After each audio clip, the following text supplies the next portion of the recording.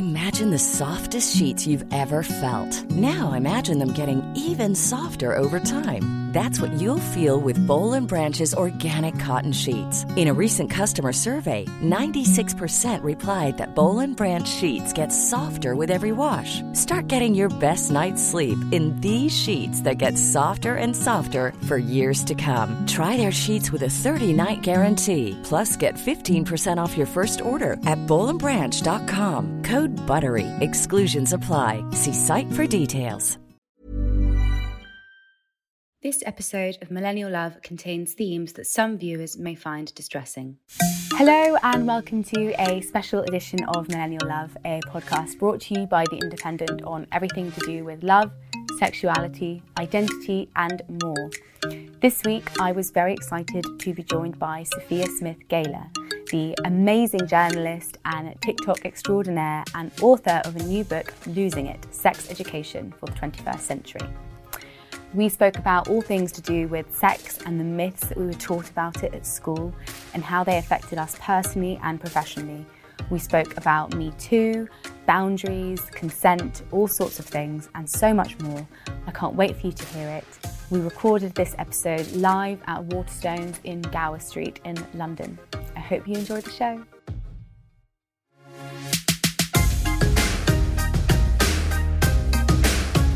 Hello everyone, thank you so much for coming. I'm very excited to talk to Sophia about her brilliant book, Losing It, Sex Education for the 21st Century.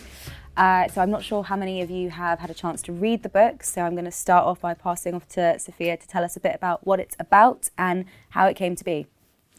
So, that's a long story, but I'll try and keep it short. Losing It is all about the dispelling the sex myths that continue to rule our lives. And the idea is that every chapter addresses a sex myth. It shows who endorses it, perhaps how influential it is or the harm that it causes. And then I talk to everyone from medical experts to sex therapists to normal people who do or don't have sex. And I ask them, why? How? Why not? And lay the case for what the fact-based true story is that we should be telling about sex. So that's what it's about. And did you always want to write about sex education? And when did you kind of realise that this was something that had been percolating in your head for a while, but you actually thought this could be a book and this is something I want to turn into an actual product and really explore a bit deeper? I came up with the idea for the book and then I Googled it. Because also when you do a book proposal, you have to kind of say in it why the book should exist and who the sort of competitors are on the market. And I was like, no one has written something that sort of debunks or addresses sex myths in this sort of journalistic manner. Even about virginity, like the first chapter I address. You either find psychologists write about it or the odd historian. There's nothing written for the layperson in a journalistic manner that kind of interrogates things and holds people to account, holds the people who need to be held to account. Yeah, I agree with you. I think all of that stuff, sex education, traditionally, it's all kind of buried in like an academic book somewhere in the back of a library. It's never really been something that is as accessible as it should be and as it is in the book. And I think there are so many ramifications of that, which, people our age have really felt the consequences of having grown up with such shoddy sex ed at school, which we'll get onto. I guess initially I want to talk to you about how you mapped out the book, because it's all about dispelling the different myths, as you talked about. How did you choose which myths you wanted to focus on, and did they all come to you quite quickly? The book began thinking about the virginity myth. So, and the reason it begins with that is because that is how our sex lives often begin. We begin with the earliest ideas that we are told about what happens when you enter sexual maturity, what is expected of you when you enter sexual maturity, all these ideas. It's kind of the, we talk about like origin myths for like villains in films. It's the origin nasty myth of lots of other sex myths that unfold from it. So once you explain the virginity myth and the harm that it causes, that's how the rest of the book charts itself. So I begin with that original idea that the idea that our sexual activity somehow connotes a value and makes us vulnerable to judgment from others when we allegedly live in a world in which we enjoy sexual liberation and sexual freedom, and we should not be judged for that. We're supposed to live in a sex-positive world. That obviously is not the case, and we do not all have access to that sexual freedom. When I think as well about if you start believing in those things, you may possibly look for other myths that endorse that. For example, there's the next myth is the hymen myth, which is so closely wound to the virginity myth, because people who not only endorse the idea that if you've never had sex, it means something, or if you have had sex, it means something else, you may also find yourself endorsing the idea that someone a woman who has a sexual history, it is writ into her biology, her anatomy, and it simply isn't the case. It's complete pseudoscience. Then the next myth comes along, the tightness myth, again linked to it, the idea that women who have had, women who are sexually active, that it is reflected in your vaginal laxity somehow. Again, this is a myth. However, it is endorsed by a lot of people who want to make a lot of money from you. And then it easily fell through to the penetration myth. So looking at relationally, how do we actually define sex? This is also caused and present in the virginity myth, because lots of us are encouraged to think of a first-time experience as that, one time, not a set of experiences. And we are likely to consider it as the first penetrative moment. And obviously, if you start endorsing or scripting sex to everyone as it has to be penetration, you start really excluding a lot of people. You start excluding people with disabilities. You start excluding like the whole LGBT plus community, basically. You also start excluding female pleasure and female capacity for clitoral stimulation. So they all very neatly kind of happened. And then the virility myth, for me, leads on from the penetration myth, because the idea that the pressures that are put on men, especially heterosexual men, to initiate sex and to be sexually prolific. And I kind of chart what happens when men feel like they don't fulfill this role. What are some of the harms that are caused by it? The last two chapters, I guess, are slightly more broader, pulling away slightly from direct conversations about the body. And they look at asexuality and they look at sexlessness. So people who may choose to identify as celibate, for example, and the great misunderstanding that people, like, how could you not want to have sex? Like, sex is natural. Everyone wants to do it. And it's like, no, that's not actually the case. And there are a lot of people who are confounded by that. Confounded to the point, as I chart in the book, how poorly treated in many regards the asexual community are, from everything from being pathologized to being abused, not only even by straight people, but by people in the LGBT plus community that they see themselves as part of. So it's a very, very isolating experience sometimes. And the last chapter, consent, is like the thorny one. It's probably the most kind of, well, I feel like when we talk about sex in the media, it's the zeitgeist to talk about consent.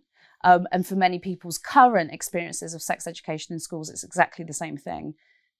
They're presented with special consent workshops in a way that they aren't presented with special workshops about other areas of sex. And of course, it can come across, what I really found is how often it comes across as pretty sex negative, putting forward consent as this binary of you either say yes or say no, and we'll teach you when to say yes and when to say no. Good luck, go forth.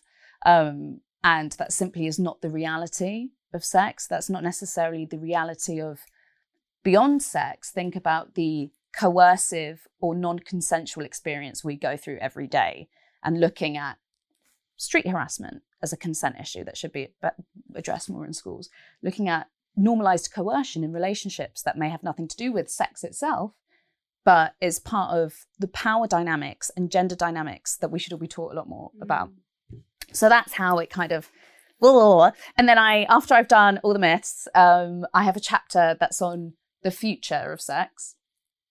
And it looks a little bit at modern sex educators who are doing really incredible things, the obstacles that they're facing, some interesting things in tech as well. So that's how the book. I think that's important to look at that at the end as well, because it's so easy to come away from these things and think, God, it's all so bleak, isn't it? But there is a lot of change happening. And, you know, thanks to people such as yourself, there is progress being made and in technology and in all of these areas. And I think one of the main things we can do to push forward that change is to just have these discussions that we're having this evening, and hopefully that people will have after they've read your book. Let's go back to the virginity side of things first, because I want to talk a bit about language and the importance of that, which you write about in the book. And I think it's so interesting, like the idea that the terminology losing your virginity in and of itself presents sex as a really problematic thing from the get-go, and that's the kind of terminology that we were conditioned with growing up, and like you said, it's also incredibly exclusive. Tell me a bit more about that, and I guess how that influenced the title of your book, which I'm guessing it did. Yeah. It's supposed to be like a double entendre, like, because losing it will probably instinctively make some people think about having sex for the first time, losing your virginity. I write losing it there to be like, we need to lose concepts and myths such as that in and of itself. I have a bit in the virginity chapter where I explore how the language that we use around virginity in English and in other languages reflects the myths we believe in. So even if we take English, for example, losing your virginity, popping or busting a cherry, if we think of some of the idioms that are used around virginity, that's another reason why I have a cherry here. But I deliberately asked for a maraschino cherry, not a cherry, you know, not a like raw cherry as well, because I wanted it to be like fake, saccharine, sugared. Just like these myths are. It's like a consumable good, perishable good for one-time use.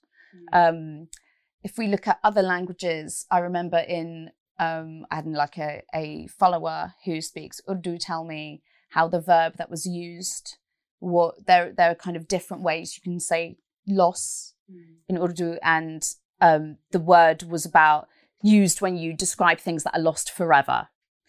Swedish, someone said it's similar to drop, like you drop it, as if you could like pick it back up again, which I thought was quite funny.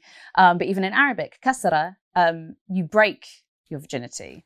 And in Arabic, we find there's a lot of problematic language in Arabic used around sex. So, for example, in the hymen myth, I explore how in Arabic, the word hymen is ghisha al-bakara, and that literally means virginity membrane.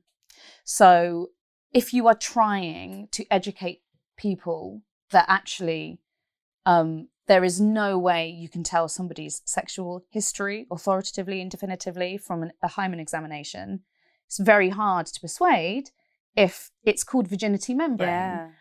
Because that's how the word has been associated. Arabic is not the only language that does this. And what's really, really cool, and I raised this in the last chapter, in Swedish, they had the same problem. Medicina was their word for hymen, also meant virginity membrane. And the sort of sex education authority in Sweden did a whole program to try and replace that word with slidkrans, which means vaginal corona. This was before the coronavirus pandemic, so unfortunately. But corona means crown. And that's far more representative of what the hymen actually is, which is normally it's like a tiny pointless piece of tissue with no known biological purpose, but it's normally kind of ring-shaped or crescent-shaped. And the idea of it being crown-shaped is quite, it's quite empowering. It's a sort of far more positive image. But the issue with the verbs and the nouns used in Arabic is that Ghisha al-Bakara, there is the idea that membrane, it's like a seal. That's wrong. It's not a seal. If it were a seal, women would not be able to menstruate. It is literally a ring of tissue kind of around the opening. And so kasara, to break it, the idea is that when you have sex the first time, it is broken. And we know that that's not necessarily reflective of what actually sort of biologically occurs. It's wild how much misinformation there is around this stuff. And obviously, I think it does mostly affect women, I think. Even something as simple as I have friends who last year didn't realise the difference between the vulva and the vagina. And it's things like that it's wild that we're not taught about that at school. 46% of Brits do not recognise or understand that women have 3 holes. Yeah. 37% of Brits would mislabel the clitoris on a diagram regardless of gender. We often, it's often a joke, and I talk about this in the virility myth, that we make a lot of jokes about men. I notice it's a very, female heavy audience. So that's why I'm bringing it up, especially because it's not spoken enough about, especially I would say in heterosexual female spaces. There is a need to be kinder to men, but all the jokes that we make fun of men about, including that they can't find the clitoris, actually a lot of women would not know where the clitoris is as well. We all have to be a bit kinder to each other, because who here would have been shown a diagram of clitoris in any lesson, not only sex ed but biology? I wasn't. No, definitely not. Absolutely not. Let's talk about the tightness myth that you mentioned earlier, because this is also something that, again, I only really thought about fairly recently when I was writing my book, and aside from the biology side of it, there's also the logistical side of it, because if you think about the slut shaming that we attach to that myth, which is based on the idea of a woman who sleeps around isn't tight enough. Why did we do that when a woman who is having lots of sex in a relationship is possibly having more sex than that person? Do you know what I mean? So it's like it's all of these ideas. Where do you think this comes from, and how much can we blame porn? Because that's such an obvious angle to go down. In the book, I reference Amanda Montell, who in one of her books talks about how she actually talks about sex being, let me think, make sure I remember this accurately. The idea that we even call penetrative sex penetrative, how much of the language that we use around sex is male-centric, like male body-centered, phallocentric, you could possibly say.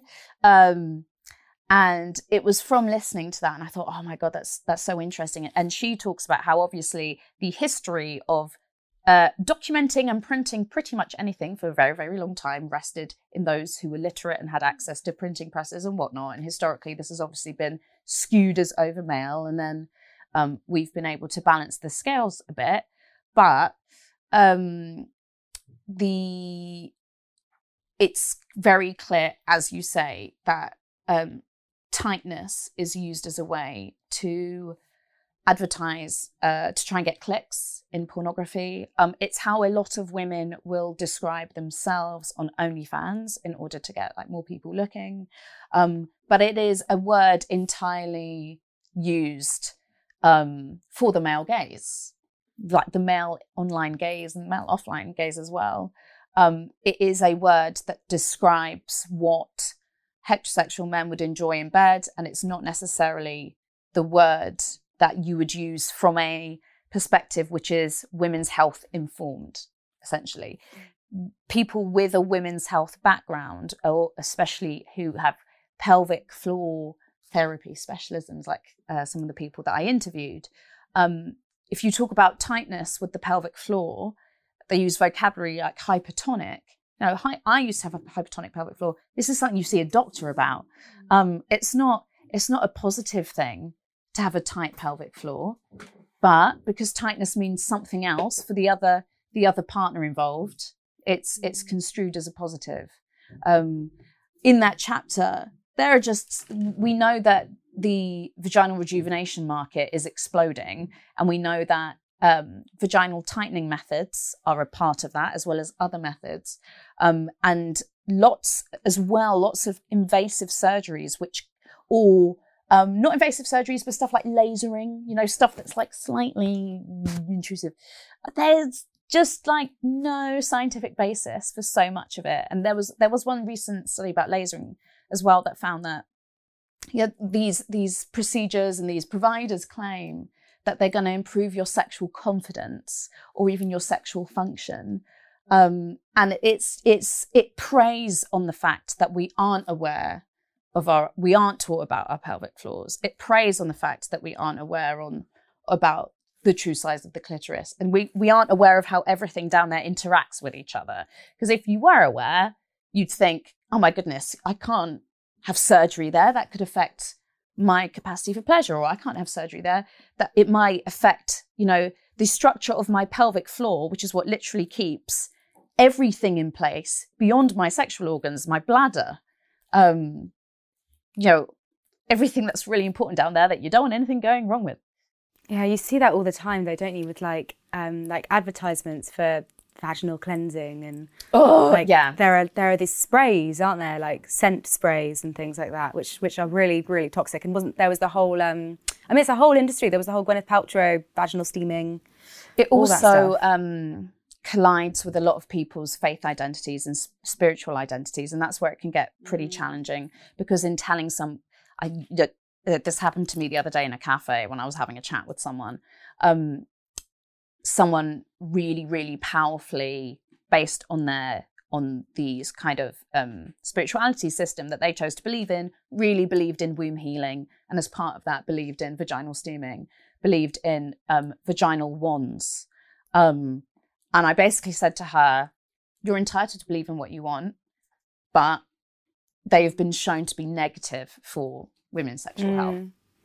Trying to think of a really early incarnation of all of this. Just thinking of the Vajazzle. Do you remember the Vajazzle and Towie? What did they do? They put like gemstones and stuff on themselves. This is still something that comes up a lot in sex education delivered in schools. When I remember there was a really good clip on Channel 4 a few years ago when they did a program about sex ed in schools. So many young people also, I don't even touch this myth in the book, but the idea that being hairless is being more clean, it's hygienic, and how we've let that belief happen when it's the opposite. The less hair you have, the more vulnerable that you are to infections. And once you have someone sort of basically explain how that is, you sort of think, oh yeah, I understand that now. Yeah. And it's not that hard. Like, we could talk about it a lot more. A lot of sex misinformation could be very easily debunked just with a bit more effort. Yeah, and a bit more ethically made mainstream porn, perhaps as well. Yeah, but I mean, there is a part of the porn industry will never have an interest in being ethical. That's the problem, and there will always be people who never want to pay for porn. Yeah.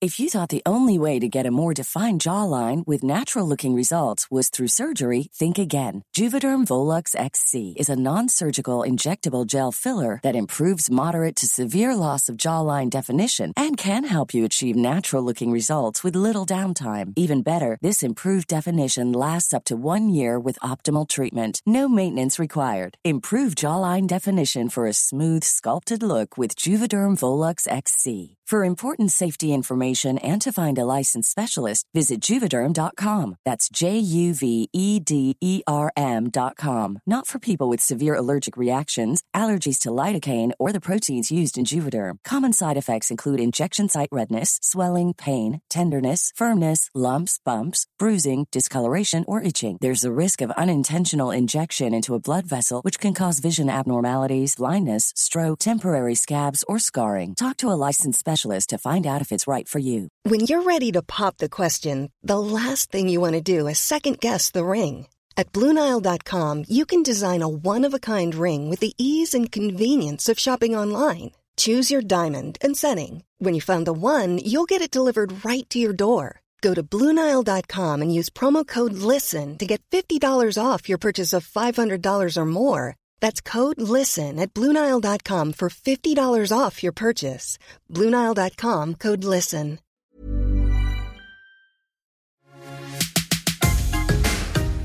I guess kind of related is the virility myth, isn't it? And I'm pleased you write about this in the book, because I think, like you said, it's important to look at the pressures that men are under and the way that affects women as well, and all of us. So talk to me a bit about what the virility myth is and what some of the men you spoke to, what were some of their main concerns and how does it impact them? And what are the consequences on their female partners if they're straight? Yeah. So like two of the really interesting things for me that came out of that chapter. So again, the premise is if men are expected to sort of behave according to this gender norm of virility, being sexually prolific, sexually powerful, what happens when they feel like they aren't fulfilling that? And in the book, I look at two areas. I look at men who experience sexual dysfunction and cannot perform. It's really interesting. Performance anxiety has become a phrase only to describe male sexual dysfunction, where I think if you actually look at the extent of what female sexual dysfunction can be as well, you would also find conditions in which performance anxiety and anxiety is a thing.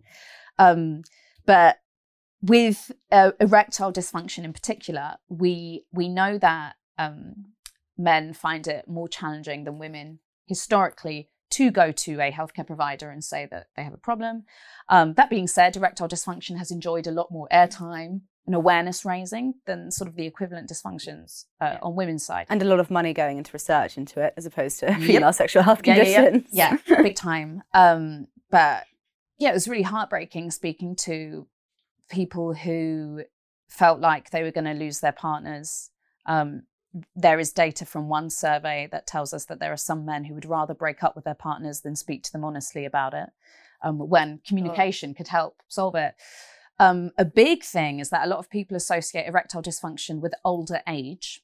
And we actually know that, there's a decent number of men in their late teens and 20s and 30s who have it as well. But traditionally, that's probably more likely going to be tied to anxiety about sex as opposed to a physiological blood flow issue, which Viagra sorts. So what's happened is we know that erectile dysfunction is medicalized. We know that there are pills that you can get that can help out, but they help out with blood flow. So you could wind up getting a pill over the counter thinking, oh my goodness, I have this problem, but this is going to, everyone says this works. You take it and it still doesn't work. The problem gets worse. And if you keep avoiding sort of meeting with a healthcare professional or sex therapist and getting to the root of the problem, you keep evading it. Online, there's an awful lot of sort of anonymous groups in which men speak a lot about erectile dysfunction, but there's so much pseudoscience in it. If you think about women's health having Goop, go to Men's Health. NoFap, anyone here heard of NoFap? Very bizarre online communities that tell you, to solve your erectile dysfunction, just never, ever, ever masturbate. And that's not what that's not what sex therapists say. The point is you might need to reassess your relationship with sort of self-pleasure, but would never recommend never ever doing it again kind of thing. And it's just like, you need to communicate and have a chat with an expert, but because people feel so like, oh, it's not manly to go and admit that. I can't remember if it's from 2021 or 2022, but there's a piece of research. I wish it came out in time for this, but it didn't. There's a piece of research that suggests that men are more likely to be open about the fact that they take medication for erectile dysfunction if they identify as a feminist. I just think that's fascinating. The other issue that comes up in the virility myth is incels. Incels is the complete extreme of men who become very, very self-loathing simply for the what they believe is the unique fact that they cannot have sex or access sex with anyone. But then what's less extreme but far wider and therefore super distressing as well is the kind of casualized misogyny online. This is often referred to more broadly as the manosphere, which has a number of different sort of misogynistic groups in it that behave online. But again, there's a lot of overlap between incel and incel adjacent spaces online and communities about erectile dysfunction. So it's reasonable to believe that some people their inability to access sex may be informed by perceived sexlessness or kind of a self-fulfilling cycle. You don't know quite where it starts. We also know, when I say we, I know because I kind of did some, I don't know what to call it. I did a data thing where I looked up lots of people in what I would describe as an incel adjacent forum. And I looked at what other Reddit communities they belonged to see if anything interesting came up. I mean, mainly gaming, which like, I love gaming. So, you know, I hope that they find some joy in those groups. But a lot about virginity anxiety. Really? Suggesting that, but we know if you're joining an online community predicated around none of you can have sex, kind of makes sense. But a lot of them have not been able to have sex even the first time, and there's been barely any research on incels and their psychological profile, but there has been more research on people who identify as older virgins, men who identify as older virgins, and we know that they people who do not feel like they are in sync with their peers feel excluded, contributes to lower mental health, low self-esteem.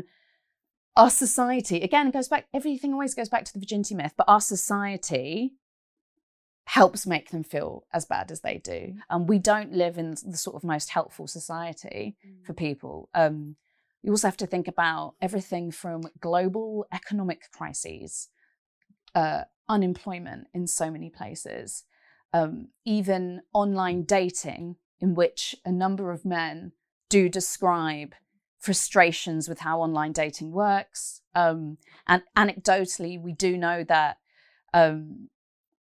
women swipe more than men. We know in heterosexual online dating, we know that happens, and it skews the app as a result. And it can make it quite challenging for men to meet someone online compared to women. All of these things are stopping some men from being able to perform in the way that they wish to. And the problem comes when that is distressing, when men don't think, oh, there are so many problems in society. That's why I'm going through these things. That's why my female friends are going through their things. We should all help each other out. That's not the conclusion a lot of people come to, especially if they're in these confirmation bias echo chambers online. The conclusion that they draw to is, oh my God, I can't win. I can't get a job. I can't get a girl. But those girls are having sex with other people. Why are they having sex with guys like that? Why can't they have sex with guys like me? And there's one man that I interview in the book who says, he explains how throughout his teenage years and at university, he just never got the hang of talking to girls. And in talking to him, he started off very friendly and polite. But as I got deeper and deeper into the discussion with him, the language he was using was quite, I don't know what the word is, quite incendiary. But he would swear a little bit more, and he would say, how can some girl fuck some random guy and not me? Real sense of like bitterness and resentment about this. And there is a really fascinating forum that I talk about in the book, which is Incel Exit. When I wrote the book, it had 7,000 members. I checked the other day, it has 10,000 members now. These are people on Reddit who think they've become an incel and want to escape. There is a forum for them. And I spoke to someone who, I think he used to volunteer for Childline. This is someone who's always just been quite altruistic, PhD psychology student. And he hangs out on Incel Exit, and you can see by his posts, he spends a lot of time on there, helping people out. And he said, I've never been an incel myself, but I know how it feels to be like a late bloomer. And for him, it was part of his, especially over the pandemic, it was something he was doing voluntarily to help people. And he said two really, really interesting things. He said, yes, I think a lot of them need sex education because you can see in their sex negativity, they have a complete misunderstanding of what sex actually is. So the even sort of duration of a sexual session a lot of them come up with ideas that are like completely not what the reality is. You know, they have completely unrealistic expectations often of sex.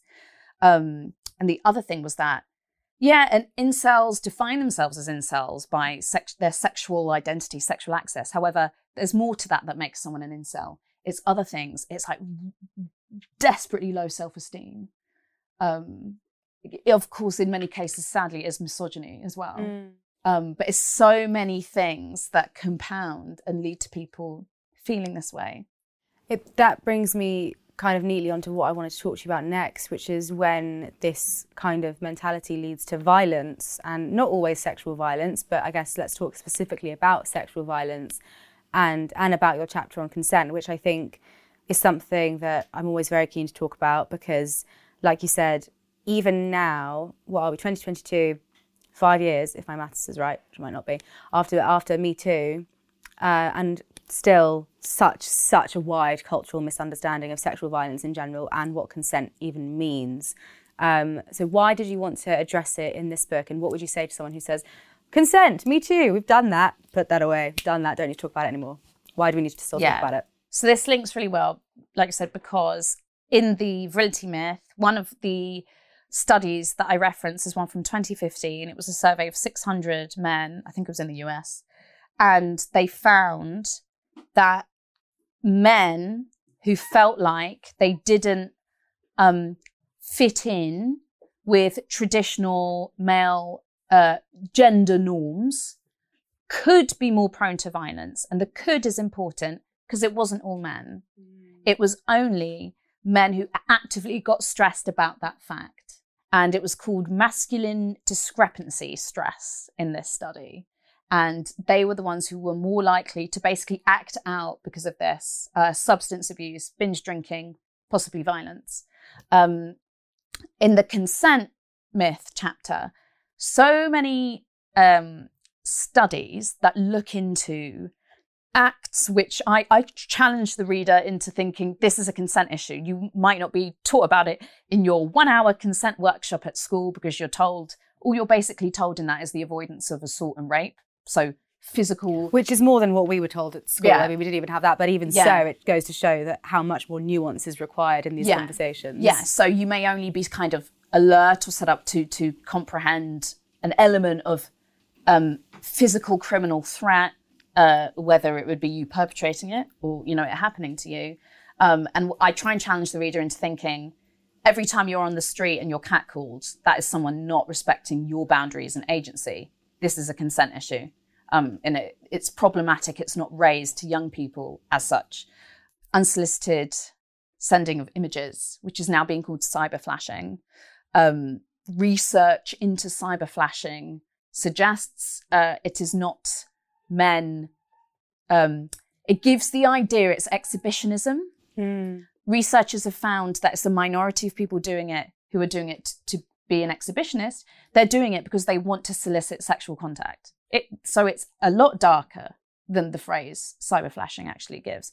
But if when they look at profiles and who is more likely to catcall, who is more likely to send an unsolicited dick pic, it's the same thing time and time again. It's people who rank highly with high hostile sexism scores, which is a kind of rating system that researchers in the sort of psychology space will use. So how do you get to the root of that and stop people ranking highly with hostile sexism scores? Legislation. I think legislation kind of always helps, like raises awareness, and obviously it gets people into trouble for doing it.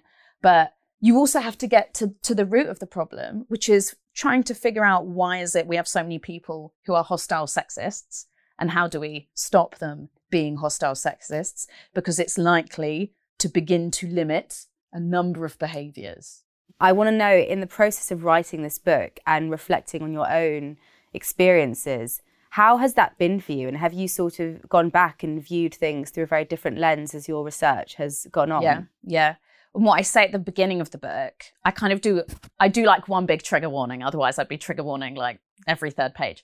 But I say, be prepared that some of the things you're going to read might make you rewrite your sexual biography. In some cases, this will be for the better. You know, hopefully it will make you understand that what happened if something happened that you weren't 100% happy with, and you thought you were the only one in the world, you will learn through this book, you're like normal. But the other thing is that you may learn that things are actually examples of normalized coercion that a lot of people experience. And you at the time didn't label it as coercion. You labeled it as like romantic persuasion or doing something for someone that you loved. There are definitely times where I read something and I thought, oh my goodness. And I honestly think if I was ever confronted with some people of my past, I wonder what I would say to them. You know, I would, I think, get quite angry, because the thing is, maybe it's not good to like bring up stuff from like the past, but also what if they do it to someone else?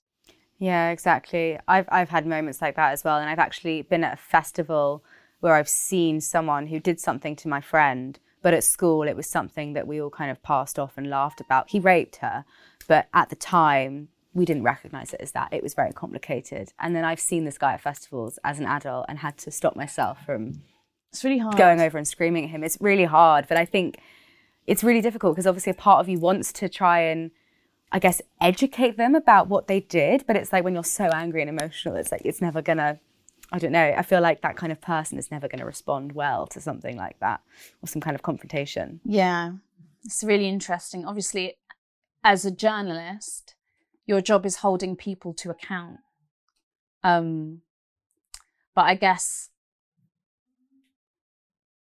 I think that in reading this book, a lot of people will be holding themselves to account where they perhaps didn't before. So that's my way of telling people.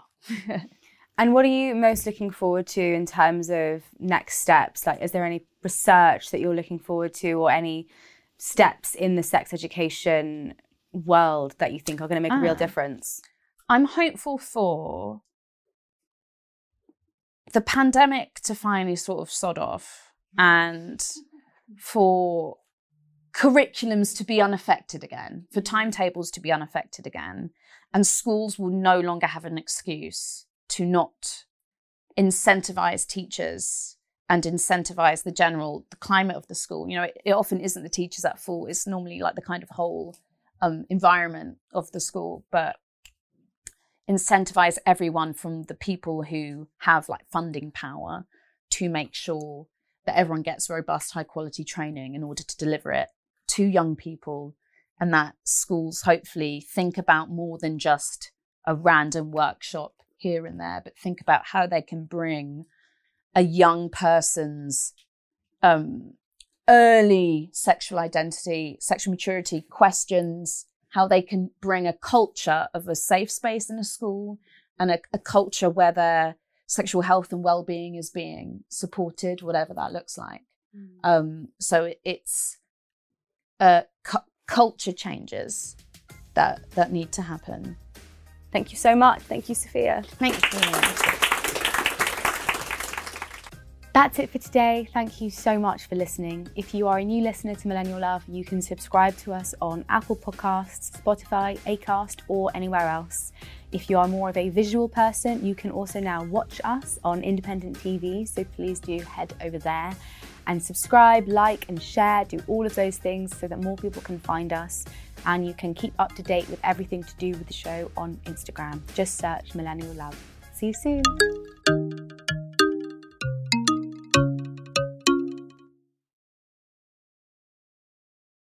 If you or someone you know has been affected by child sexual abuse, call Childline on their helpline for children and young people who need to talk. Victim Support also provides emotional and practical help to victims or witnesses of any crime, whether or not it has been reported to the police. Mom deserves the best, and there's no better place to shop for Mother's Day than Whole Foods Market. They're your destination for unbeatable savings, from premium gifts to show-stopping flowers and irresistible desserts. Start by saving 33% with Prime on all body care and candles. Then get a 15-stem bunch of tulips for just $9.99 each with Prime. Round out Mom's menu with festive rosé, irresistible berry chantilly cake, and more special treats. Come celebrate Mother's Day at Whole Foods Market.